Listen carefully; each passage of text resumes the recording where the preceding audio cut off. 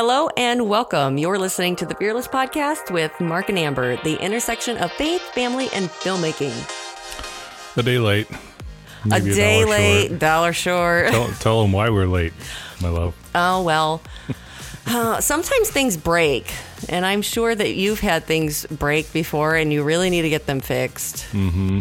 And I feel blessed that we were able to get my dishwasher fixed. We fixed it. Our dishwasher has had this ongoing series of noises that it's been making for the past year or so. Well, I just want to back up here. Today's podcast, we are just talking about family. We asked you guys what it is you want to hear about, and we had several people send us messages and say, can you just talk about your family? So today, it's Family Day. Starting with our dishwasher. Welcome to the family.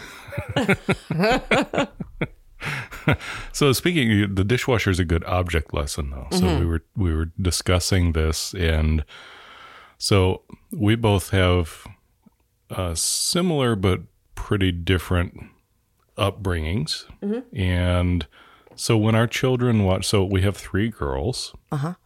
Elizabeth is 10, Hannah is 7, and Caitlin. And Caitlin. She's 1, almost 2. She'll be 2 at the end of July. Right? She was a surprise. Surprise! Right? But so our children yesterday watched Mom and Dad work together to try to solve the problem. And they watch us do this a lot because we're into trying to fix things. All the time. So I'm not sure I really want to go on with this podcast. We're not always successful at it, but we've gotten into some grand adventures trying to fix things. I mean, we could do a whole week's worth of podcast just talking about car repairs. Oh, my word. All of the things that we've done. Yeah. So why don't you tell people a little bit about kind of your extended family and So I have a blended family, if you will. I have a twin sister and a younger brother, and then I have an older brother and sister, and we all have we have the same dad. So they're my brothers and sisters. So I did not grow up in a Christian home. That was not the way I was raised, and so everything that I've learned up to this point in my life has all been self-educated, if you will. Mm-hmm. You were very much seeking after the Lord when we first met. Right. All right. And I have a very a different upbringing. So I was raised in a Christian home. I have one older sister. She's 5 years older than me. And so I had a, pretty, what I considered a normal, safe upbringing. Grew up in a good church, went to Christian school, pre-K through 12. You didn't go to Christian school. In fact, you moved. We counted how many times you had moved. I think the last time we counted, I counted 9 different schools that I was in from K through 12. In total, by the time we moved into our house here, so we bought our first house about 4 years ago. And we sat down and we counted up how many times we had each moved. And you had moved, 17 times or something? I can't recall. It was a lot. I think it was more than the average, I think, person would want to move, because let me tell you, it's fascinating because when we lived on Kensington, we don't live on Kensington now, but that was a home that we rented. And for 9 years we rented, and I think it was the first time that I'd lived anywhere for that extended amount of time.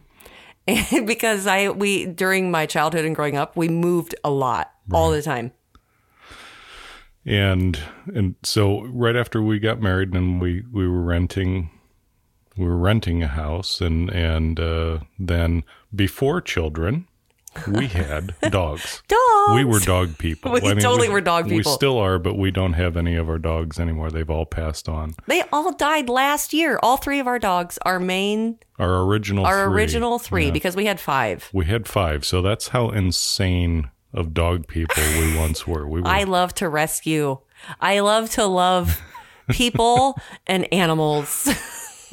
So we had our original was Murray. He was an Australian Shepherd, and he was the only one that we paid for. Right. I bought him. He's the dog I always wanted. Mm-hmm. And then we got a bird dog. No, then we got, the bird dog came next. That was Belle. And if you've never had a bird dog, just don't. A German short-haired pointer. Just don't. She was my floppy dog. I loved her. She was special, but obstinate. Obstinate doesn't even come close. It was good. It was good training for children. Yeah, that's true. That's true. The Lord knew we needed dogs before he had kids. So then we had our big gentle soul, which was Lily, and she was a Rottweiler Lab. She was, 120 pounds? Oh, my word, yeah. She was a big girl. Just a beast. And then there were 2 rescues. We had a pit bull that we rescued. Yeah, so I have to tell you the story about the pit bull. Okay, so my sister and I, my twin sister and I, we were out garage sailing one day in Merriam. I mean, out in the boonies somewhere. And I'm pregnant with our first child, Elizabeth, and I was about 6 or 7 months pregnant. Pretty pregnant. And we were hitting all the garage sales. I was looking for baby stuff, out doing all the new mom, so excited. But my sister and I, we were passing by, and there was this big plywood sign in this overgrown, condemned house along the way. And there was a bunch of stuff sitting out in the front. So we thought that was the garage sale. We pulled in, and there's this dog with this spike collar, and there's a bedpan as a drinking bowl on this heavy log chain. And I mean, he's just barking. And you can clearly see he's a pit bull. Mm-hmm. He's a pit bull mix of something. Dog people will know pit bulls have a very unique bark. Yeah. And so, so I got out of the car and so I told her, I said, go turn him loose. Go. There's no reason, because the sign read, it said, dog needs home fast, name Elvis. Lang Roger. And so that's all that there was. And my heart broke for this poor animal. I mean, I love dogs, and do not take a pregnant lady to go. Now, bear in mind, we already have 3. We do have 3. We have 3 dogs in our house. But my sister, she said, I'm not going in there because he's woo, woo, woo, woo. He's just barking. And you can tell by dogs' barks. I mean, this poor dog just wanted somebody. So I walked up to him. He's still chained up. He's still barking. And I walked into his pen in the area where he was. And I just stood there and I let him check me out for a minute. And, he was totally calm. I just knew this dog needed help. People crying out for help. It's like people crying. You can just see that they need help. And so I turned him loose. I'm like, I'm not, this dog is gonna, he was so skinny. He looked like he hadn't been fed. I mean, I felt so terrible for him. He was awful. Mm-hmm. And so we drove down to the neighbors where and mind you, that probably wasn't the best thing to do, was to just turn the dog loose. But you felt bad for him. But I felt bad for him. So I don't advise that. Please don't do that. Take them to the shelter or something. Because retrospect, looking back on it, I probably shouldn't have done that. But I went back and rescued him. So I'll get back to that story. So we go down to the neighbors, and I asked the woman about the dog that was tied up. And she said, that dog has been there for months. Oh, my word. Poor guy. I mean, my heart sank. I'm like, I have to go back for him. I'm going to go rescue this dog because I felt so bad for him.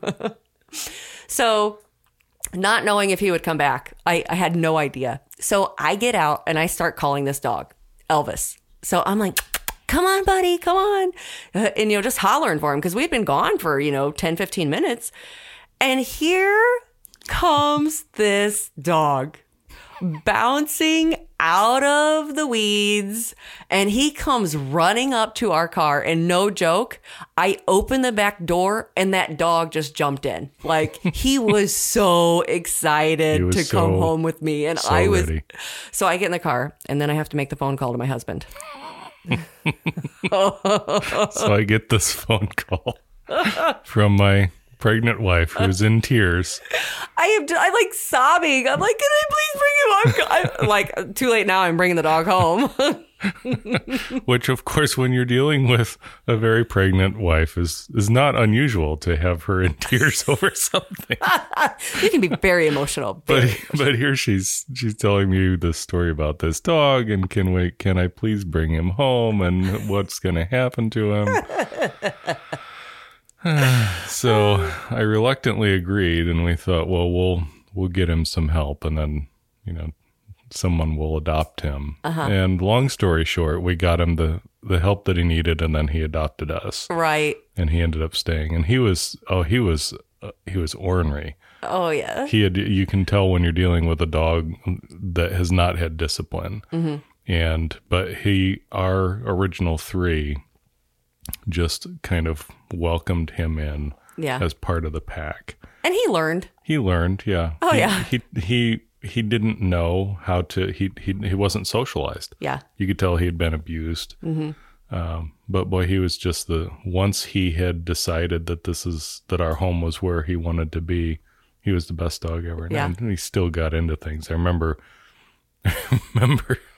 coming home one night, and he had gotten up on the kitchen table and eaten all the roasted pumpkin seeds that I made from carving the pumpkins. Oh yes. So anyway, and then we had another rescue. We had a Great Dane. A Great Dane. Our friends down the street, we would go down and pick her up all the time and take her on walks, and so we had 5 dogs, big dogs. Right. And so the house that we lived in, we had a big 10-acre vacant field about 2 blocks from our house. So we trained our dogs well enough that we could take them and let them run off leash. And that was just our life. We were the dog people, and then we had our new baby. So we had 5 dogs and a newborn. And then we started wanting another one. Not another dog, another baby. Yes. So didn't want our kids to, an only child, if you will. Right. So, do you want to talk about that? Well, I can talk about it in the sense of, or when we first met, and I told Mark I wanted, 5 or 6 kids. Yeah, she told me that she couldn't go out with me anymore. I mean, we literally like our second or third date, like our second date. She said, well, "I can't go out with you anymore because you don't want kids." And I, in my defense, I never said I didn't want kids. I said I don't want kids right now. So when we met, I was going in the opposite direction. I mean, I wanted to be married, but I didn't come. I grew up going all through high school. My sister was gone to college, and then she was married. So going through high school, it was like being an only child. So I didn't have younger siblings. I didn't have younger cousins. I wasn't used to being around kids. Babies were scary to me. I was just very much okay with, being single guy and not having to deal with babies. Right. And you were the opposite because your sister had. So I have a twin, and she had 5 kids. She had 5 kids, right? And so we had that discussion, and so then once after we had Elizabeth, and then we had Elizabeth, and then we were pregnant 2 other times, and we miscarried both. Right. The second one was really hard because I had to go in and actually get a D&C to remove all of the tissue from the losses, the miscarriages. So because it was what was called a blighted ovum. There wasn't actually a pregnancy in there. Your body thought it was pregnant. Right. And I still don't know. I remember talking to one of our doctor friends, and I remember him explaining it to me, but I still was like, this, it's so foreign concept. Don't really understand. I'm like, okay, we'll just remove it. And then we got pregnant again with Hannah. And along came Hannah. And Hannah was really kind of our miracle child, because I think both of us had sort of gotten in our minds that maybe we weren't going to be able to have another child. Yeah, it was hard. I mean, dealing with loss, pregnancy loss is really hard. And I think we just, everybody grieves in different ways, and we move on, and, kind of in the back of your mind, you think that this is not really what the Lord wants. it's hard to, I remember talking to somebody about it and saying, it's hard to know how to grieve. Yeah. Because you never, I think we lost the first one at like 10 weeks. Yeah. And the second one about around there, 10 or 11 weeks. And so it's not even, we never heard a heartbeat for either one. It's not like you knew if it was a boy or a girl. You didn't have a name. There was no, you didn't feel kicking or anything like that. So it was only just kind of an idea. Yeah. This hope of here's a baby, and then it was gone. And so it was hard to know how to grieve that because there wasn't anything tangible. Right. We never named either one. We never knew anything more about them. So, but then along came Hannah, and she, of course, multiplied our joy. And so, Elizabeth and Hannah, our two oldest, are about 3.5 years apart. And then we thought we were done.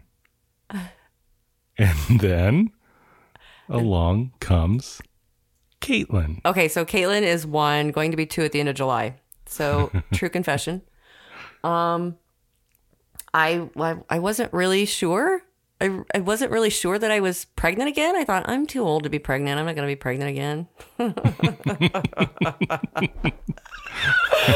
Oh my gosh, you guys. So I thought, I'm not really feeling well. I'm just going to go to the store just in case. I'm going to get one of those pregnancy tests because surely it's going to be negative. Like I'm just under the weather. We're coming into fall. I'm just not feeling well.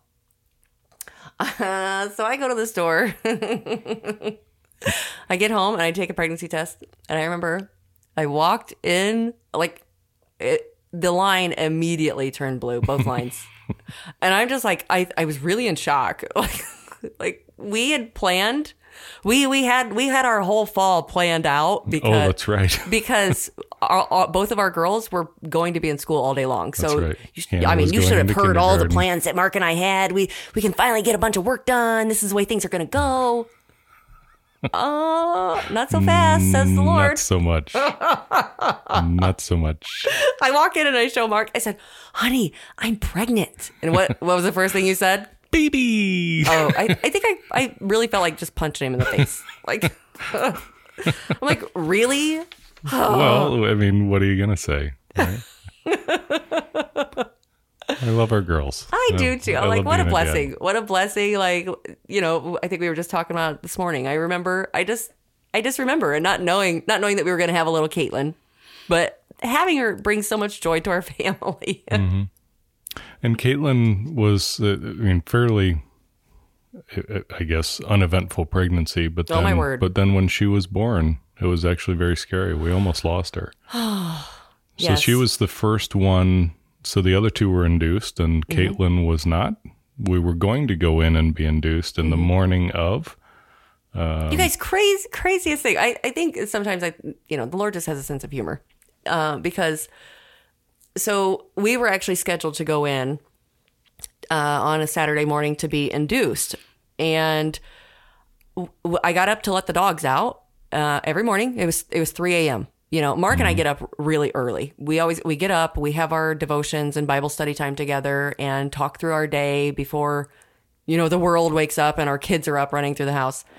So I get up and let the dogs out and I'm standing there and my water broke and listen, I never experienced that with the first two, but I remember just looking down at my pants like, what just happened here? And I'm like, I told Mark, I go, I think my water broke, but I don't think that I'm peeing my pants, but this is not good. And we had just finished breakfast. We did. And she came in and I just looked at her and said, okay, it's time to go. Right. And our doctor said, because I went in earlier because I was having, it seemed like through the week I was being checked often, and I had gotten checked twice that week because I just felt like there was a lot of pressure. Like I needed to go in or something. Somebody had to figure out what was going on. But Caitlin, so we go in and we get to the delivery and no one knew how big she was because I wasn't any larger than the other two. There was nothing to be concerned about. But this was not your normal size. Right. So Caitlin got stuck coming out, and it didn't take long before you could see that it was a situation, and neither of us had ever, we didn't understand what was going on until very quickly, the doc basically took action, and they started pushing on your belly and pulling on Caitlin, and they got her out and pulled her out very quickly, and she came out and she was blue, very, very blue, and she wasn't breathing. And they quickly took her, and then here comes this whole team of people in to start working on her. Yeah, because they had to pull her out quickly because she couldn't breathe. Right. And so they pulled on her head and pulled her neck back and forth, and her arms, I mean, she wasn't breathing, and it was in that moment I remember just laying there, and all I could do is just thank the Lord for the opportunity to have this child, and whatever was going to happen was going to happen. And it was so scary because you couldn't see what was going on. There were people standing all over, and every time a nurse came over and tried to, oh, it's okay, knowing in the back of my mind, well, this potentially could not be okay. Yeah. And I know people who have experienced this not turning out the way that we want, but I just kept saying, Lord, your will and not my will be done. This is where I leave it. I leave it with the Lord. And there's literally just nothing you can do. I mean, no. I remember, I'm standing, I'm, if you've not been in a room when a birth is going on, I mean, it's not a simple process in a hospital. There was, a dozen people in there, and I couldn't even get out. So not that I could do anything to help anyway, but I'm watching from across the room, and they're going, come on, baby, come on, baby. Oh, yeah, they're slapping her, and you can hear all of this commotion. And they're suctioning and out. I'm just watching Mark, and I'm just like this. Either way, either way, I can't control anything else beyond this. And so they did get her stabilized, but she didn't have any use of her right arm. Right. And so, they took her away right away and took her up to the NICU, and she had to stay there. But she was, how big was she? She was 8 pounds. 8 pounds 14, I think. Yeah, 8 pounds 14 ounces. She was big. She was. So she had what's called a brachial plexus injury. So, and they weren't sure, of course, when they took her to the NICU, they thought maybe that she had a fractured clavicle. They just didn't know. So they were, I think they did x-rays on her and everything. Pursuing all options. Yeah. And it was really quite maddening for the first, the first couple of hours, especially. And then, we just weren't sure, initially what, is she permanently injured? Is she going to have a limp arm forever? We just didn't know. But she has... through lots of prayer and lots of physical therapy and lots of attention. You would never really know it today. So the Lord was so gracious and really brought her through that and helped us to have the wisdom to help her with her physical therapy. And, she's fine. Yeah. She's totally fine. By all accounts, she has full motion of her arm. I mean, there's a little bit of therapy that still needs to be done. But she's good. And it was interesting, I think, because we had just made the decision that we were going to start on production of Inwood Drive. Yes. And then about 10 days later, we had Caitlin and all of that associated drama. And I think it was part of that growing process, at least for me, of, coming that close to losing another child, because we had lost 2. Yeah.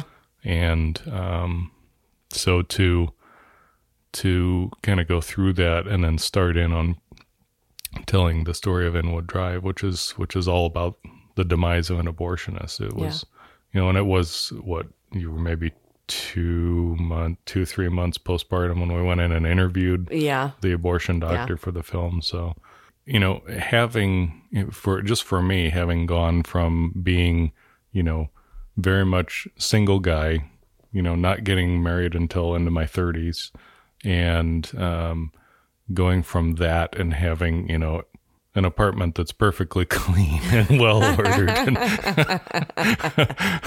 to now we have, we have our home office, and 3 young children, and it's, there's always a mess somewhere, and it's slightly chaotic, right? And if you've got young children and you know what it is to have toddlers running around, I mean, it's very hard to keep focus on anything.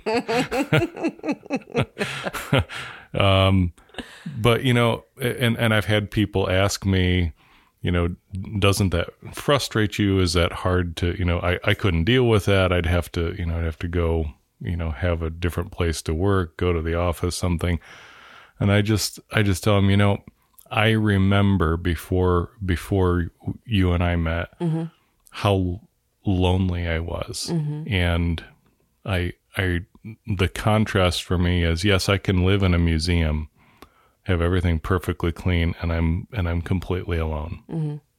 Or I can have signs of life, as I call it, socks on the floor and toys, shoes, on the couch, and shoes. There's lots of shoes all the time. There are shoes and dirty dishes, right? And dishwashers that need replaced. But you know what? I would rather deal with that, because those are signs of life, and than to have a perfectly clean home and be alone. So, well, thank you guys for listening. I'm not sure. Again, I don't know. Do we put this out there? Kind of crazy, folks.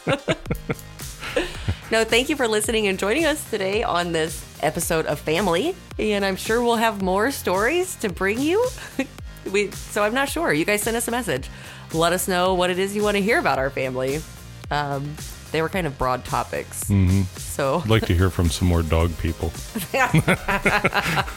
Who out there has had more than 5 dogs with a toddler in the house? I'd love to hear from you.